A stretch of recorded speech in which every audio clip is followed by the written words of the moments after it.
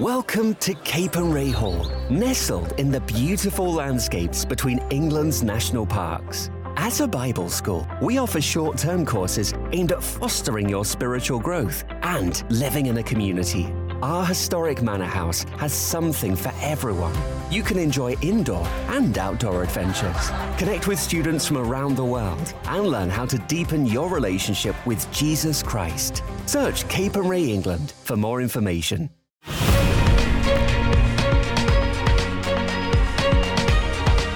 The Leadership File on Premier.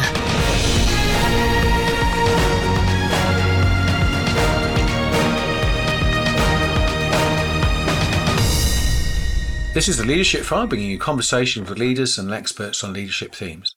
I'm Andy Peck, your host, and whether you are listening live or one of the many thousands who listen via podcast, it's great to have you along.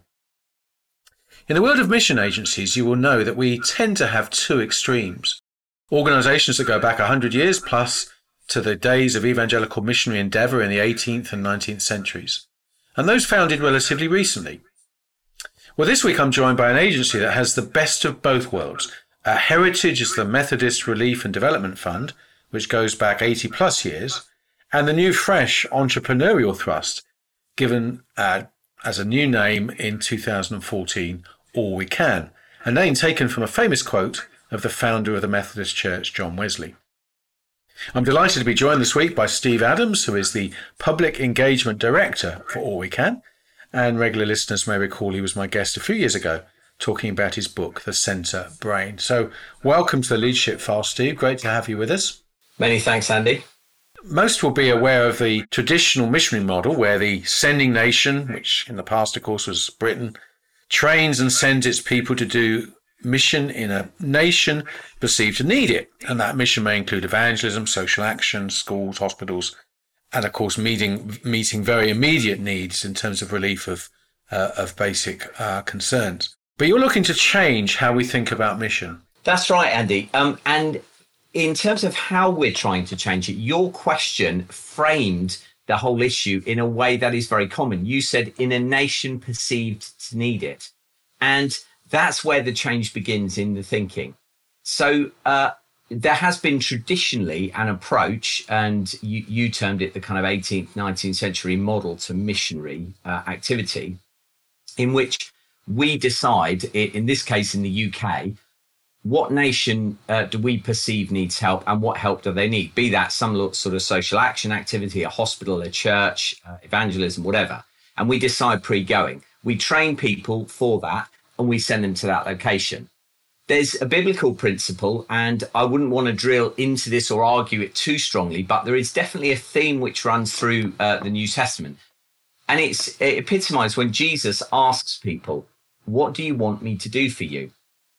And you could argue, and I would argue, that he didn't take that approach of saying, well, that man's got a leg that is in need of healing. I'll just go up to him and heal it.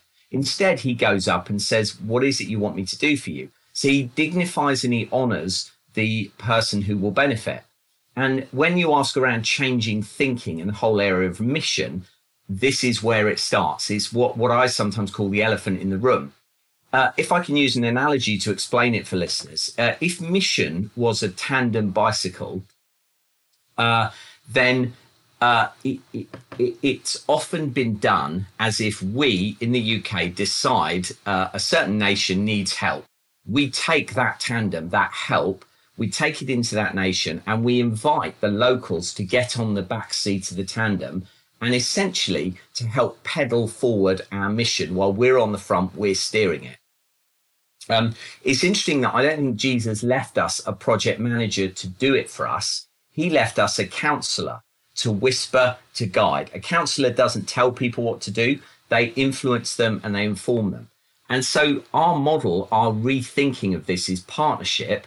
We call it the partnership model, not the most exciting title, but it speaks to the fact that we are trying to say when you first go to a nation, a community, a people, let's follow Jesus's example and start by saying to a partner, a project in that country, what is it? What is your calling? What is it you feel you are called to do here? We're not here to ask you to get on our tandem. If that project you are called to is your tandem, what we will do is say, how can we get on the back seat? You steer it, you drive it, you brake when you need to. And what we will provide is enough resources, often it will be like we may bring an accountant in to help the organization sort out its finances. We may bring a strategist in, not to tell them what their strategy should be, but to help them form their strategy. And that model turns everything on its head. And the benefit, after 4 to 5 years, the partners we work with and the communities have understood that actually they have enough potential to do it for themselves. They don't need anyone else to do it for them. It's unlocking their God-given potential. That sounds absolutely brilliant, Steve. It reminds me of a conversation I've had with someone with another mission agency who talked about how in the past they would give money to projects, and often they'd come back some years later and the projects really hadn't developed very much. Yeah. But when they partnered with with the person, maybe loaned the money, interestingly, the projects flourished because the person felt much more in as if they owned what they were doing rather than receiving. Along that lines, Andy, I know I've come across over the last 20 years, having the privilege of traveling in Africa, Asia, Latin America on these sort of projects. I've come across so many examples. Let me give you just 2.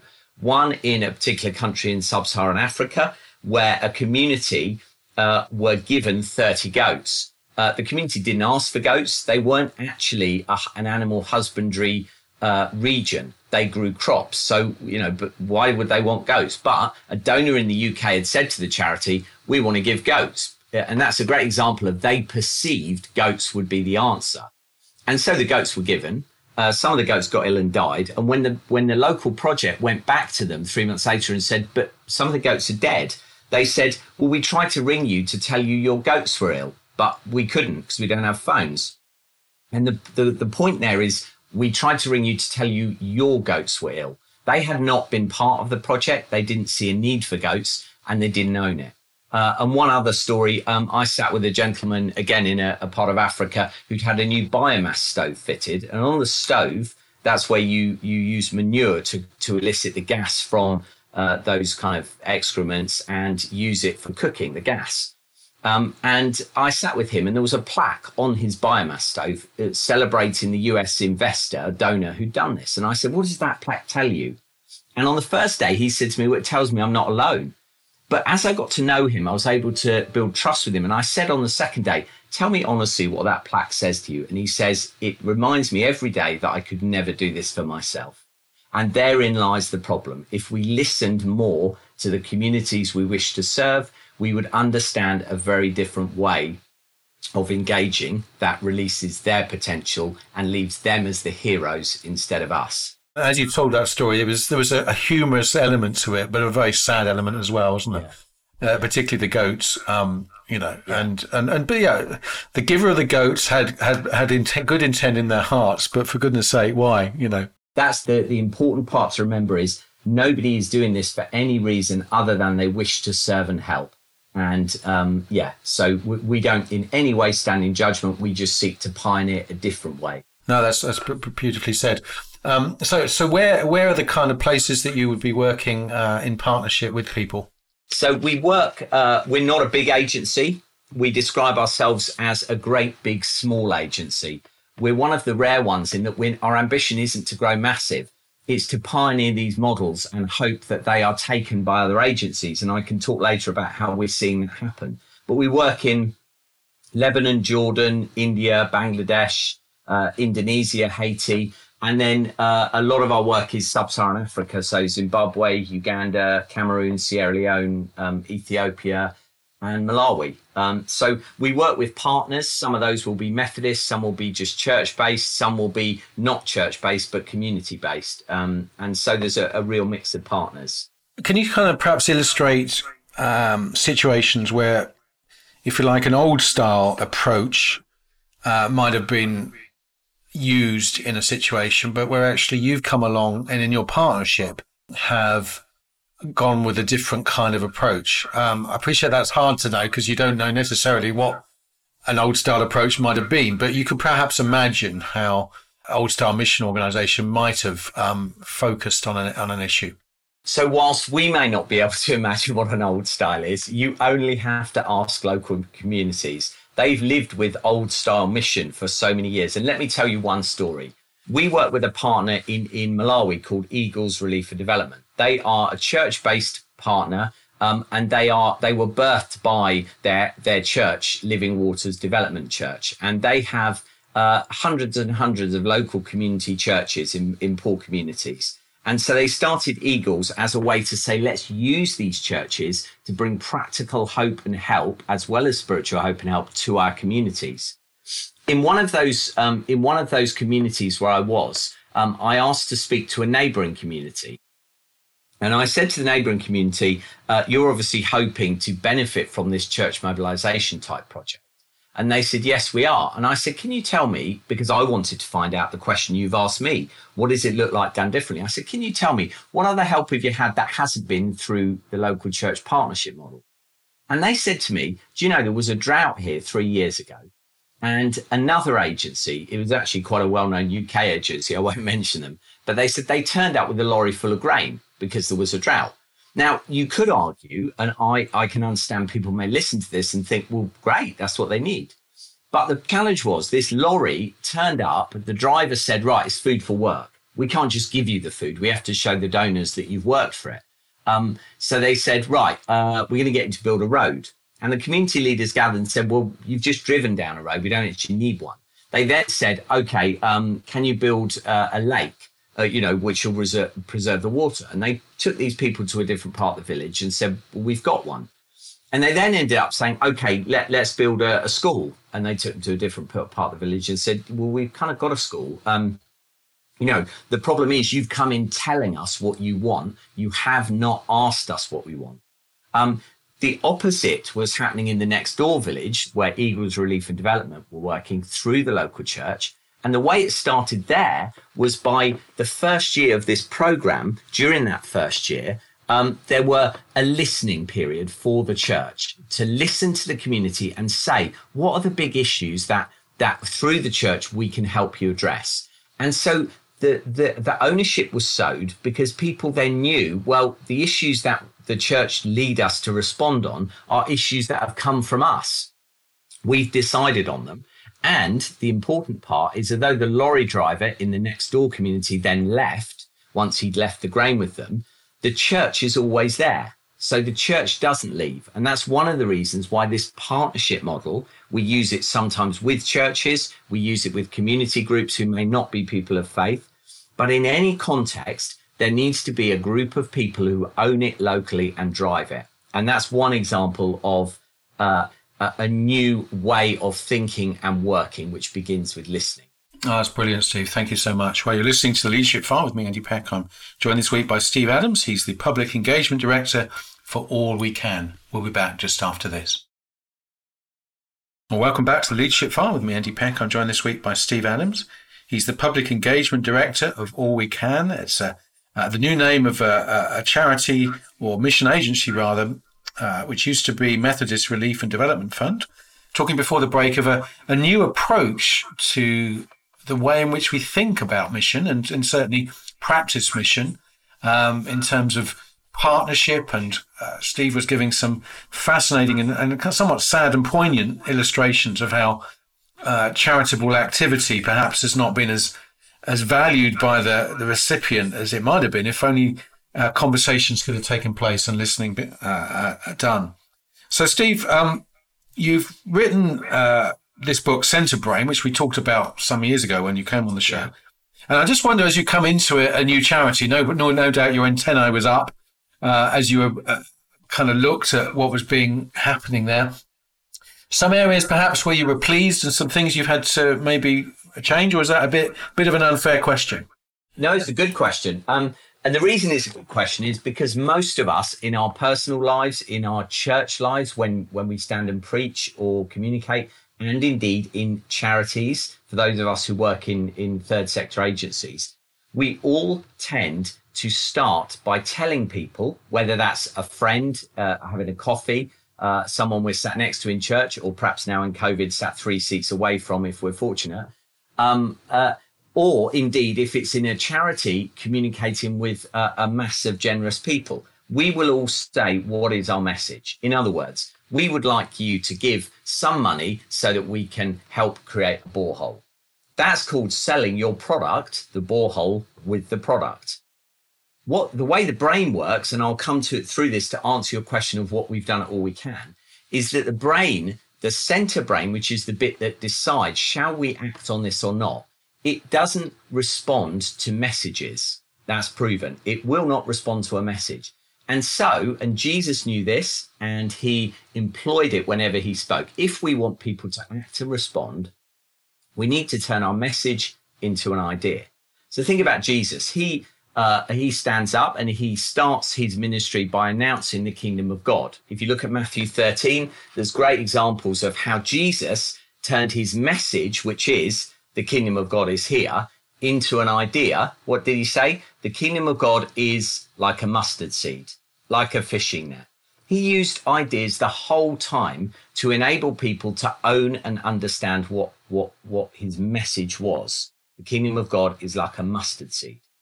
And so one of the things we've done at All We Can is to say, actually, we're going to progress. We're not going to change our work. We're not going to change our partnership approach, but we're going to say, when we launch a campaign, we will make it much more idea-based. So this year, as an example, we decided we would focus in attention on a brilliant partner that we work with in Uganda called Fabio, First African Bicycle Information Organization.